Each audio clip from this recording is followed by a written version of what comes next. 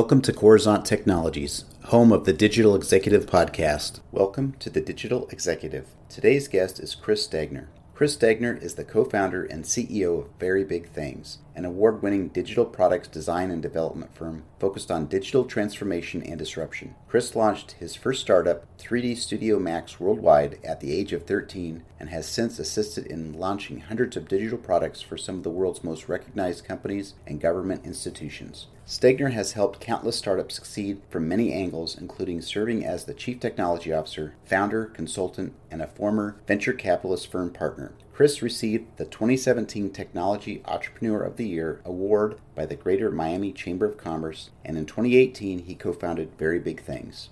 Well, good afternoon, Chris. Welcome to the show. Well, thank you for having me. It's amazing, Chris. Thanks for jumping on. And I know we've had to coordinate schedules to get this going, but I really love this part of my day is recording a podcast with a brand new guest. So thanks again. And we're going to jump right into the questions, Chris. So Chris, looking at your background, you've got quite the career in technology, being a partner, a chief technology officer, and now you're the founder and CEO of Very Big Things, which is really interesting to me. Could you share with our audience the secret to your career growth and what inspires you?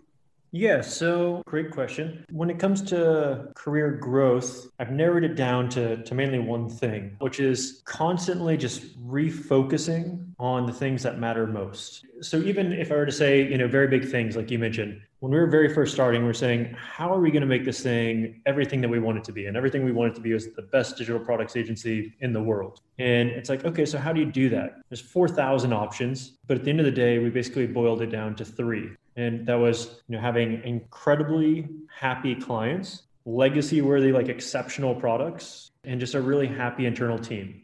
And we basically said, if we just focus on those 3 things, then everything else in the world should work out. And it has. There's definitely times where those 3 things were pushed to a breaking point, but we stuck with them because we did keep it simple, and because it kept us on the right rails and it's allowed us just to grow like crazy. But I think the same thing goes with really anything. I mean, think about what it is you're trying to achieve, think about what it is you're trying to do, and then boil it down to what the most important ingredients are. And then just keep the focus on those things and just keep doing that, because more and more things will keep finding their way in, and just keep kind of every once in a while saying, okay, now what are the most important things? And just keep clearing your plate so you can focus on the most important stuff. Something I mentioned a number of times before too, and this is brought up, is just the power of overcoming obstacles. It seems like I'll see a number of people these days where everything's going fine until they hit an obstacle, and then they just don't know how to get past it. And then they say, well, I can't do anything until this obstacle gets removed, so I'll just wait for that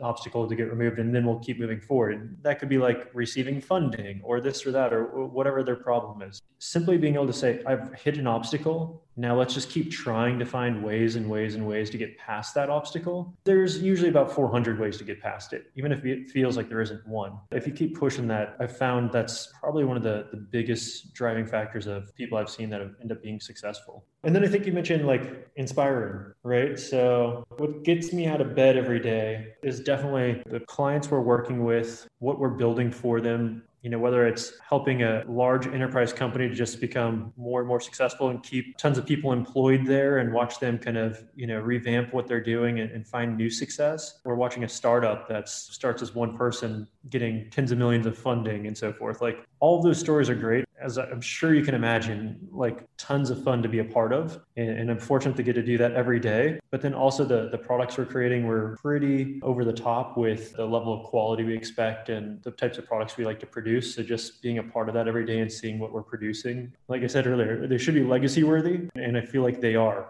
like as part of my legacy, every day I'm coming in and being like, yeah, I was a part of that thing. This goes back to, like I just said, keeping things simple, focus on your 3 things. So it's who we work with, what we're doing, and then taking care of our own team. So seeing our own team thrive internally is a huge point of inspiration and happiness for me. Absolutely, Chris. I appreciate that. Our audience would totally love that. Your insights, especially now, we've got a big webinar coming up next week. It's about being agile, just like you said, and this gig economy we live in, and having that foresight to keep moving on no matter what obstacles in front of you. So thanks for sharing that. We're going to jump into question 2, Chris. As you know, everybody globally has had to make major shifts to adapt to this new normal during the pandemic. Could you share with us what you're doing to help your company stay relevant in this economy? Yeah, I mean, being completely honest, we're very fortunate. I mean, we had already focused our entire business 2.5 years ago when we started on the idea of doing two things. One was helping startups to be very disruptive, and the other one is helping our enterprise clients to be very transformative. Those two things both lent themselves to the current situation. I have a lot of friends that own other businesses that have been really hit hard by this, and I feel for them, and I just feel eternally grateful for the fact of our position in this. At the end of the day, the clients that we were working with, the startups and the enterprise companies, they were both thriving when COVID happened because, we'd been working with them for over a year to digitally transform or to be in a digital space. So all of a sudden, this hits and they're well positioned for it. On top of that, as I'm sure you can imagine, we've had just tons and tons of companies start coming to us basically saying, well, hey, can you do the same thing for us that you've done for your other clients? Because now we need to adjust to this. So we were just in a perfect spot for this storm. I definitely wish that it had never happened, but at the same time, we're fortunate for our employees and for ourselves that we were in the right spot kind of at the right time. But I mean, to that point, as far as digital transformation goes, like I mentioned, that's something that we've already been doing. We've been helping our companies figure out how to automate their processes, increase the size of their market, how to just use technology to make their business better, but to make their product offerings better, but also how to live in an online world, a world where people aren't going to a brick and mortar, how to adjust to that and use technology. So like I mentioned, I'm probably beating this one to death, but we're just very fortunate to be in a good spot at the time. Thanks for sharing that, Chris. I appreciate it. And like you said, there is some silver lining out of this. It's unfortunate for a lot of businesses and people kind of shut down right now, but I think it's really given us, the human race, mankind, a challenge, and we've really overcome a lot of the challenges. I think it's a good test for us in a way. So thank you for sharing. Sorry, I don't mean to interrupt. I was just going to say, to that point, the transformation we're seeing, I think, was inevitable. It was going to happen over the next couple of years anyways. In a way, this has just been a forcing effect to kind of get things to where they needed to be, Absolutely. You're absolutely right on that. Kind of force the hand. So Chris, this is the big question I like to get into personally, as I'm a technologist by trade, chief technology officer, but are you leveraging any new or emerging technologies within your tech stack? Anything specific you can share with our audience maybe? For sure. So there's a number of things, and some things will sound initially counterintuitive, and some things will sound like they just make tons of sense. So on our front end, we've actually been leaning heavy into a technology called ClojureScript, which we use as kind of like a super language of JavaScript. And it's just simply allowed us to develop drastically faster, but also at a more enterprise level. We can build with JavaScript at the same level that you would have with other kind of higher end languages. But on top of that, we've also built out our own open source framework called Kichma. Our CTO created it about 5 years ago and has been working on it ever since. And we just keep iterating that to where now we're able to really produce amazing front ends very quickly.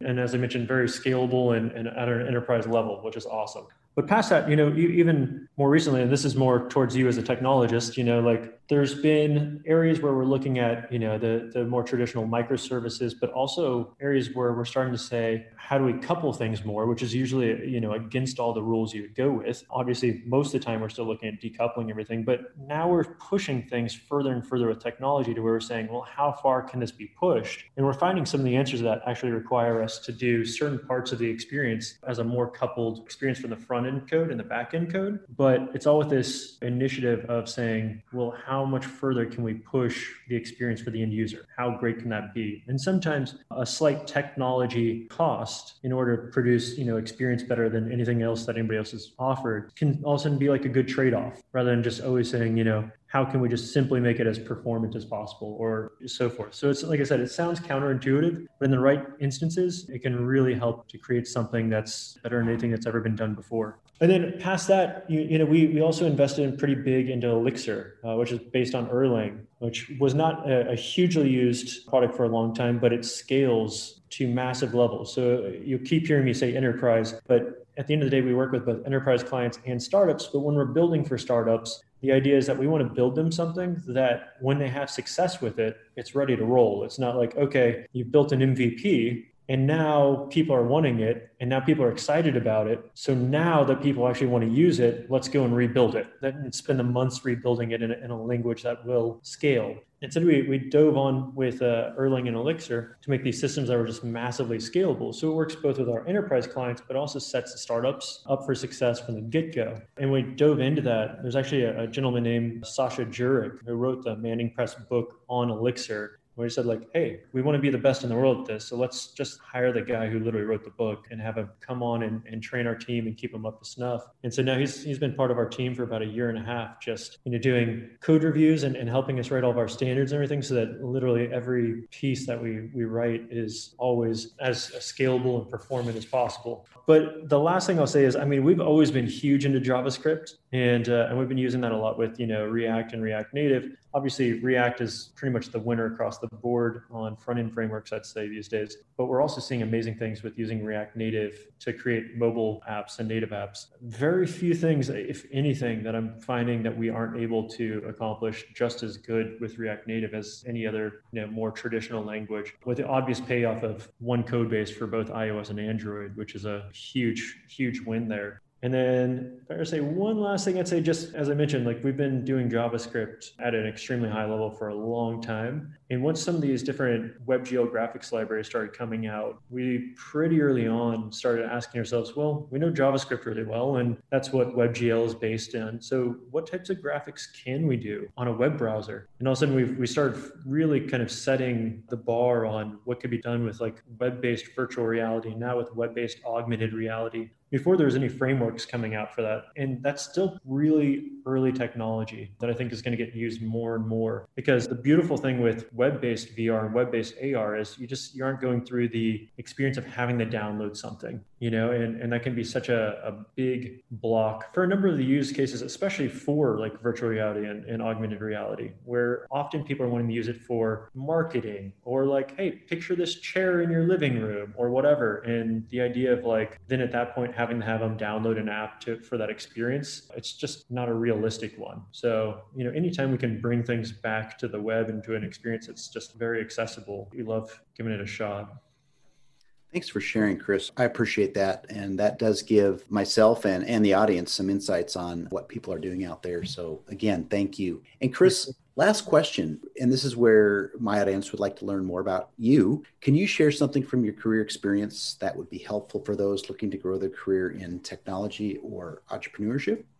Yeah. I talk to my 7-year-old daughter about these things very often, so I know pretty good answers to these. One thing I talk with her about all the time is putting in your 10,000 hours. I think it's such an important thing. And I think along with that comes the ability to allow yourself to fail. Because if you're thinking of that failure not as a failure, but as time put towards the amount of time you really need to put in to know what you're doing, then all of a sudden it's not a failure. It's just like, okay, cool. I'm chipping away at my 10,000 hours. And by that, I mean, there's a number of documentation out there basically saying, to become an expert at anything in the world, you have to put 10,000 hours towards it. And I truly do believe that. I think by the time you get 10,000 hours in, you're ready to do just about anything. So just start chipping away as early as humanly possible. Try to think of what it is that you want to be great at in life and just start chipping away at it. And if things don't go your way, that's all right. Just keep pushing if it's what you really want.